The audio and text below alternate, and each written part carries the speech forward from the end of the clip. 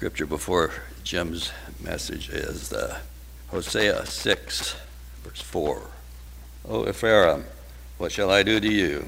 O Judah, what shall I do to you? For your faithfulness is like a morning cloud, and like the early dew, it goes away.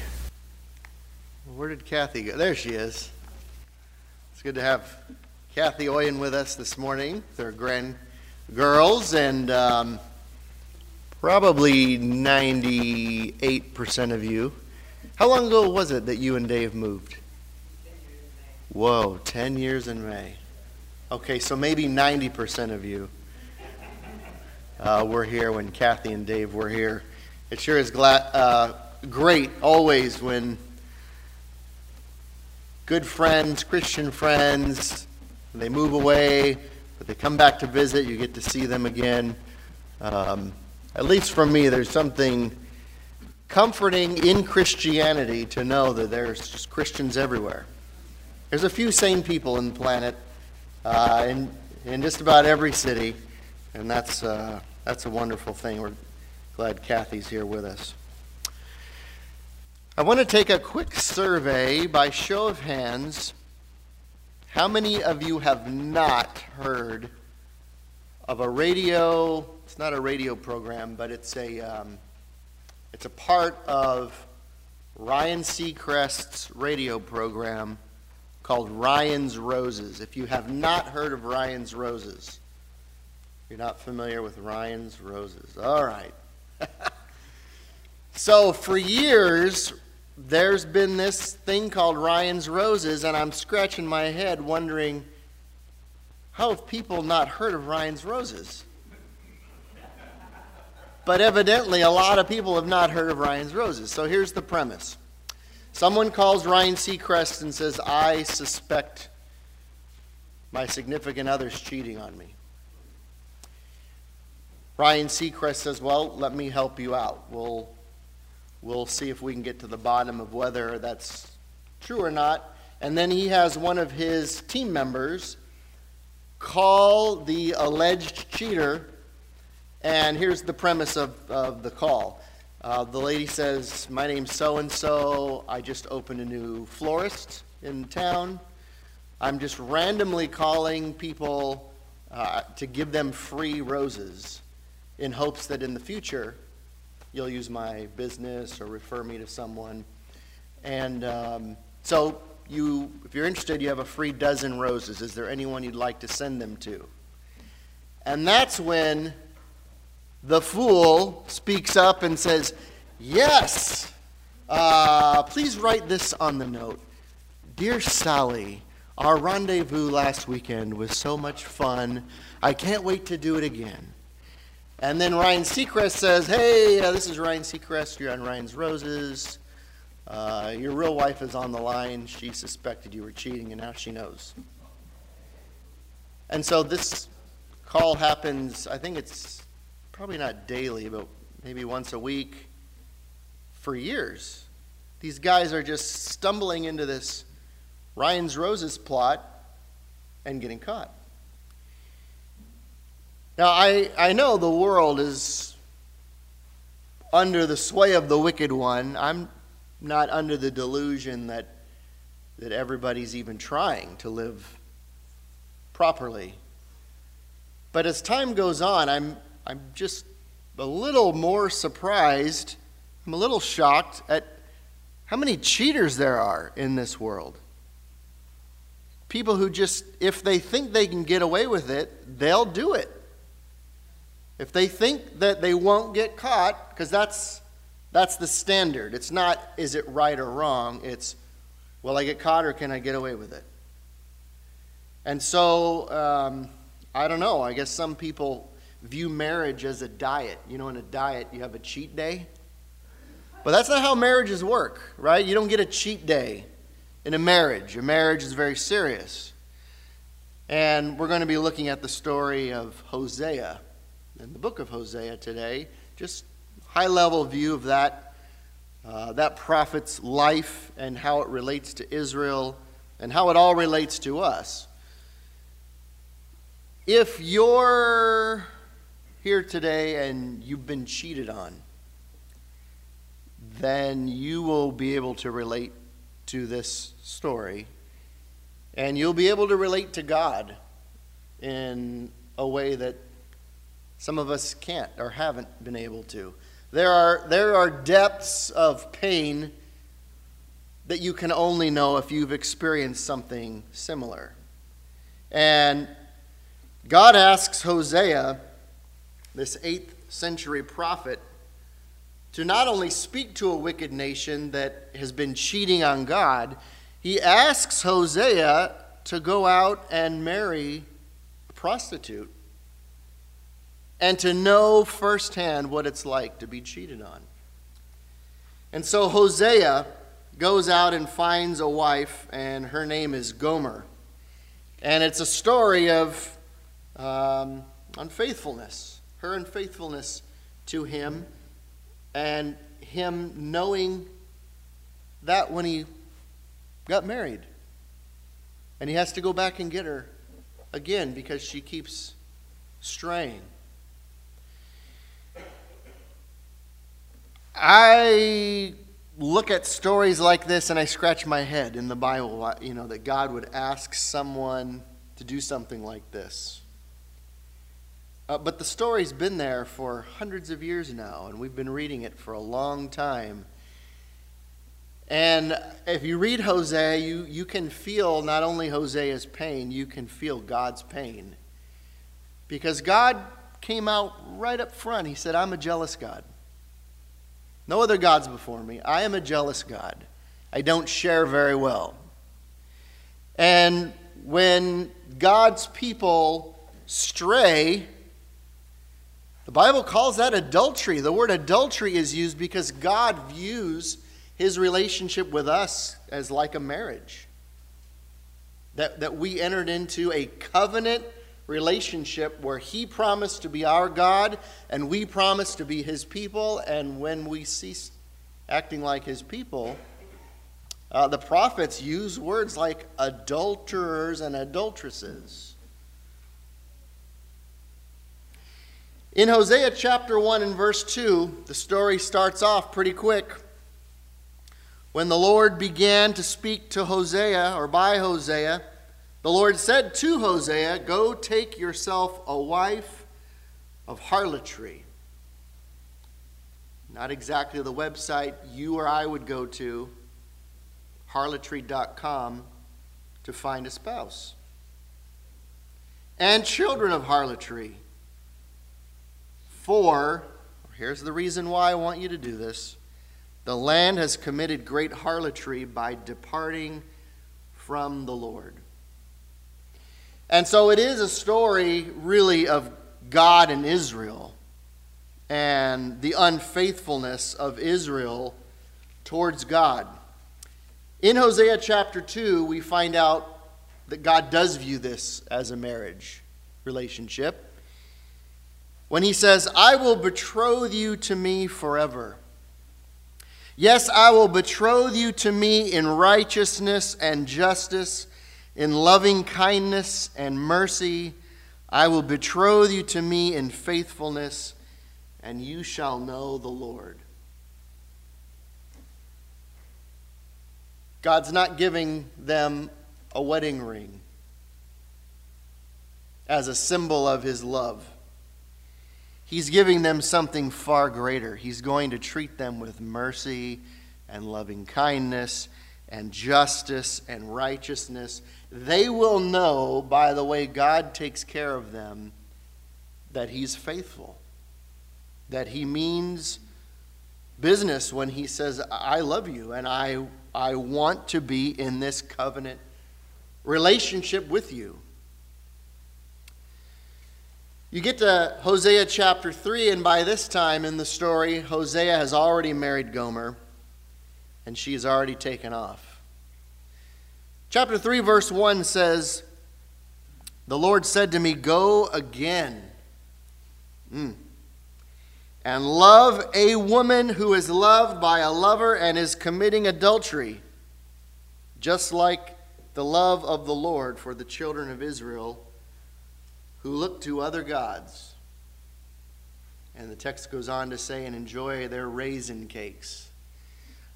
When I first saw Hosea 3 and verse 1, I remember thinking, is that what drew you away from the Lord?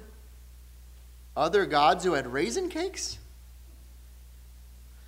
And yet, I look today at what pulls people away from God, Christ, the church, and it's nothing fancier than raisin cakes. Hey, have you been to the big community church down the way? Have you heard the singing? Have you been down to the church down this way? They're raffling off an iPad this week. Have you been down to the church over here? They've got a full breakfast buffet every Sunday. I know people. I have relatives. I have in-laws on the other side of the country who go to church because they know where the potlucks are and who's hosting them when, and that's where they go. They're drawn by the free food. Literally. Where are we going today? I don't know. Look at the calendar, Ma. Who's got a potluck today? Go again, love a woman. Some translations say love the woman. The NIV does a little commentary here. It says, show your love to your wife again. Because most, not all, but most commentators agree that God is not asking Hosea to just go find another wife of harlotry. He's actually asking him to go and get Gomer again. And the very next verse seems to support that thought, because now Hosea has to redeem her with money and goods. Because not only has she gone off and left him, she's now finding herself in a position where she's not free to leave. I don't know if you want to call it an ancient sex trade type situation, but nothing's free. So in exchange for food, clothing, shelter, whatever, she now is not free to go, and he has to redeem her. He has to buy her back. A very Christian theme, a very a major theme of the Bible, that God is willing to take a people who are not faithful and go and bring them back. Again and again. You can feel the frustration in chapter 6 and verse 4. O Ephraim, what shall I do to you? That's northern Israel, Ephraim.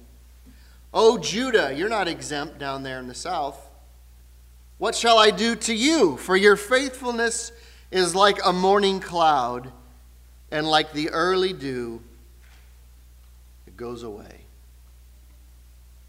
Your faithfulness is just like a morning cloud or the early dew.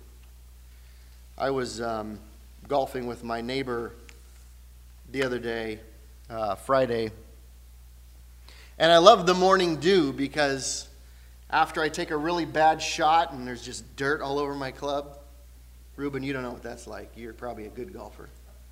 I can use that morning dew to clean off my club. But as the day wears on, the sun comes out. And by the way, over there at El Prado, hole number 10, it still says Chino Church of Christ on the bench. That's still there. And it's neat. I like playing there because I'm able to tell whoever I'm playing with, hey, look, start off a little conversation there. But the idea of morning dew is that Israel's faithfulness was not lasting. In fact, it didn't last very long at all.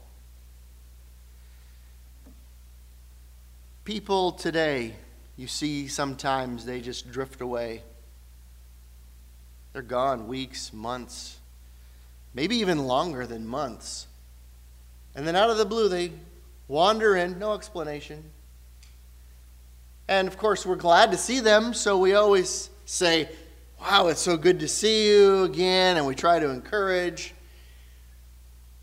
I've got a prayer request. I'm going through something tough. That's why I'm here.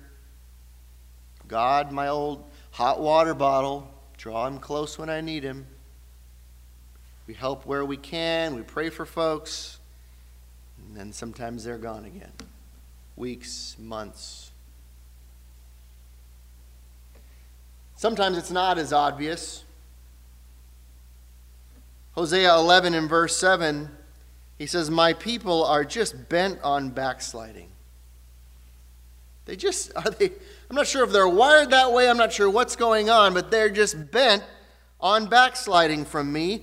Though they call to the Most High, of course, people still want God to bless them, do great things for them.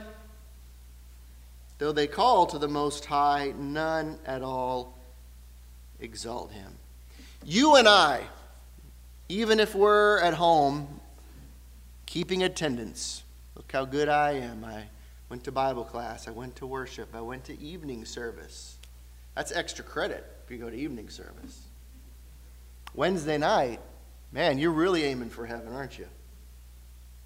Sometimes it's not so easy to tell in a person's life. Of course, God knows, but attendance isn't always the measuring stick.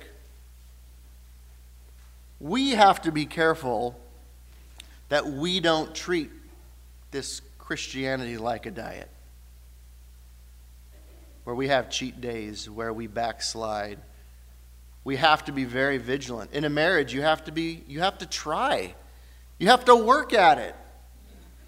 You have to be constantly aware of your spouse, their needs, their wants, your relationship. It's a lot of work. And if you want it to work, you have to put in the work. Hopefully with God, we see this relationship like a marriage. That's how God's viewing it. And hopefully we're always mindful of God and God's desires and what God wants from us. And we're always working at it. Because backsliding is just not as strong as the word used before.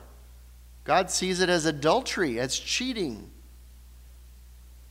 When we sang the song earlier, The Love of God, I think it was the third stanza. I made a quick note here because it really hit home with me as I was thinking of this lesson.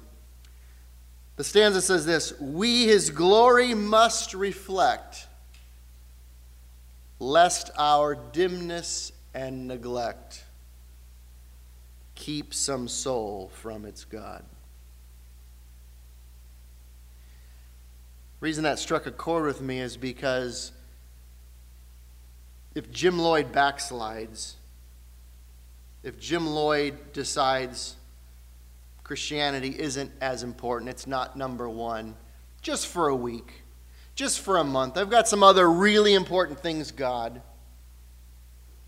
For me to fail and become dim and neglectful might just mean some soul not hearing the gospel, or me not being impactful for God when God expects me to be impactful. The reason Jesus cursed the fig tree is because it was the time of year when that fig tree should have been producing, and it was not producing. And so judgment is coming. Hosea says it's coming. His fellow prophets, Elijah, Elisha, Amos, they all said, it's coming. If you don't repent, it's coming. And that's really the key. They wouldn't repent. Therefore, I have hewn them by the prophets, God said. I have slain them by my words, by the words of my mouth. And your judgments are like light that goes forth. For I desire mercy and not sacrifice, and the knowledge of God more than burnt offerings. What's he saying there? I mean, God commanded sacrifice. He commanded burnt offerings. And guess what? They're giving him that. They're still praying to the Most High. They're still showing up at the temple on Saturdays with their sacrifice and burnt offerings. But they're not God's people. They're not God's people Sunday to Friday. They don't live as God would have them to live. They've neglected the weightier matters of the law. I'd rather not have you just going through the motions, in other words. God's desire is for them to be people of substance. And of course, Hosea is where we get that famous verse in chapter 4 and verse 6, "My people are destroyed for a lack of knowledge." It's amazing to me that in 2020, we've got Bibles everywhere. Everywhere. They're in every pew. They're in all of your homes. They're in hotel rooms, thanks to the Gideons. You can go to any Goodwill and there's a bunch of used Bibles. They're everywhere. Bibles are everywhere, but they're not read. They're not read. My people, this is Israel. They had the law. It's not that they didn't have the law, but they didn't know it. My people are destroyed for a lack of knowledge. Because you have rejected knowledge, I also will reject you from being priests from me. Because you have forgotten the law of your God, I also will forget your children. That's the God we serve. He's not going to count to 10. The consequences are great for the cheater, for the backslider, for the adulterer, to use Hosea's language. And the consequences of you and I neglecting God's law reach into the next generation. They will impact our children. A few quick lessons, I think, for us to take away. First of all, as sad as this book is, the beauty of this story is that God chose us. Even straying backsliders we are. And He loves us like a bride. Romans 5 picks up on this theme very beautifully, that Christ died for the ungodly. Verse 8, while we were sinners, Christ died for us. Romans 5 and verse 10, when we were enemies, we were reconciled. So it's not that, oh, I guess I'm just not good enough. I'll never be good enough to be a Christian. That's not it at all. God is willing to marry us in all of our brokenness, in all of our sinfulness, if we will enter into that relationship with Him and promise to be faithful. Forget your past. If you're willing to be faithful now, God is willing to exchange vows and be faithful to you.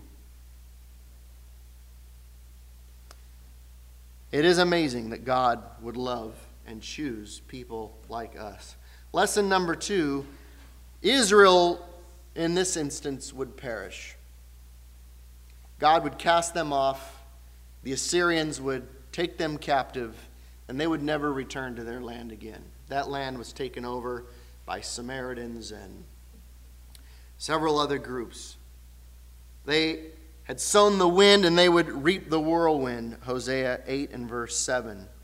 And so the days of their punishment, Hosea says, have come, chapter 9 and verse 7. The key, though, I think, is chapter 11 and verse 5. The reason Assyria is coming and the reason all of this is going bad is because they would not repent. Prophet after prophet, year after year passed. God gave them lots of time. But they would not repent.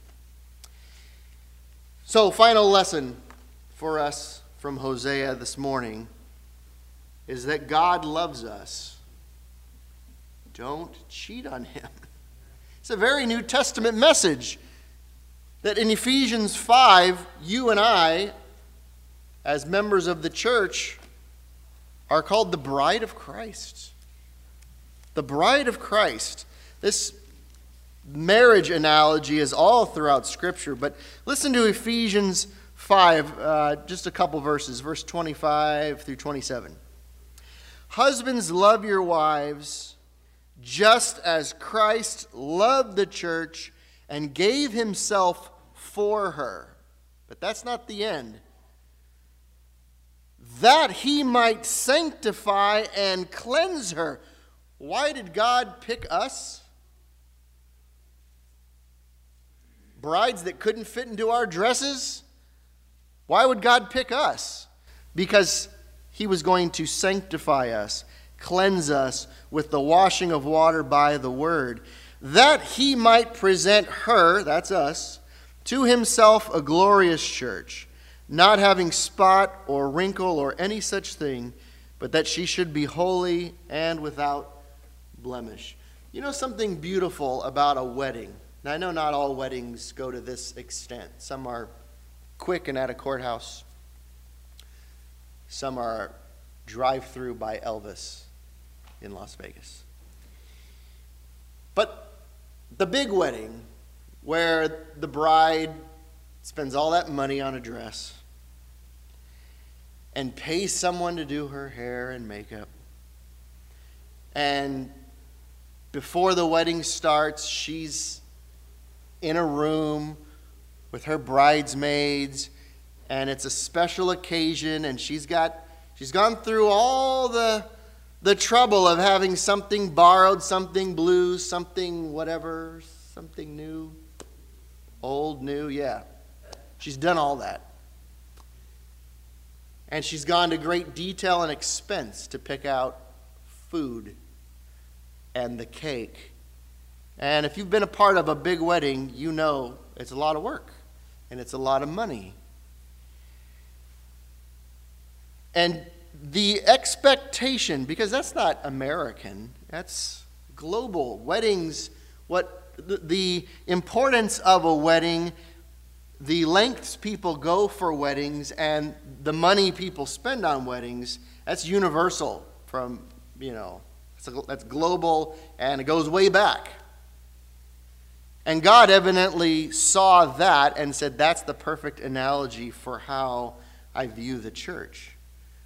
I want the church to be a bride whose clothes are without wrinkle and without spot and without blemish, and a bride who is all done up in a glorious way to be presented to Christ himself. And because he's talking about us, the message is for you and I to live lives that are worthy of a marriage, a covenant relationship with Christ and with God. And we dare not backslide or cheat because it's viewed as a very serious offense. I close with a reading from Revelation 19, verse 7. Rejoice, for the marriage of the Lamb has come, and his wife has made herself ready. And to her it was granted to be arrayed in fine linen, clean and bright, for the fine linen is the righteous acts of God's saints. Blessed are those who are called to the marriage feast of the Lamb. If you read the parables of Luke 14, you'll see we are all called to the marriage feast of the Lamb. The fancy folks were invited, and they were too busy. Remember? Oh, I just bought a plot of land. I must see it. Oh, I just got married. I must attend to a honeymoon. Oh, all the excuses. And that's when God says, go out and invite everyone. Whosoever will may come. That's where we get that statement from.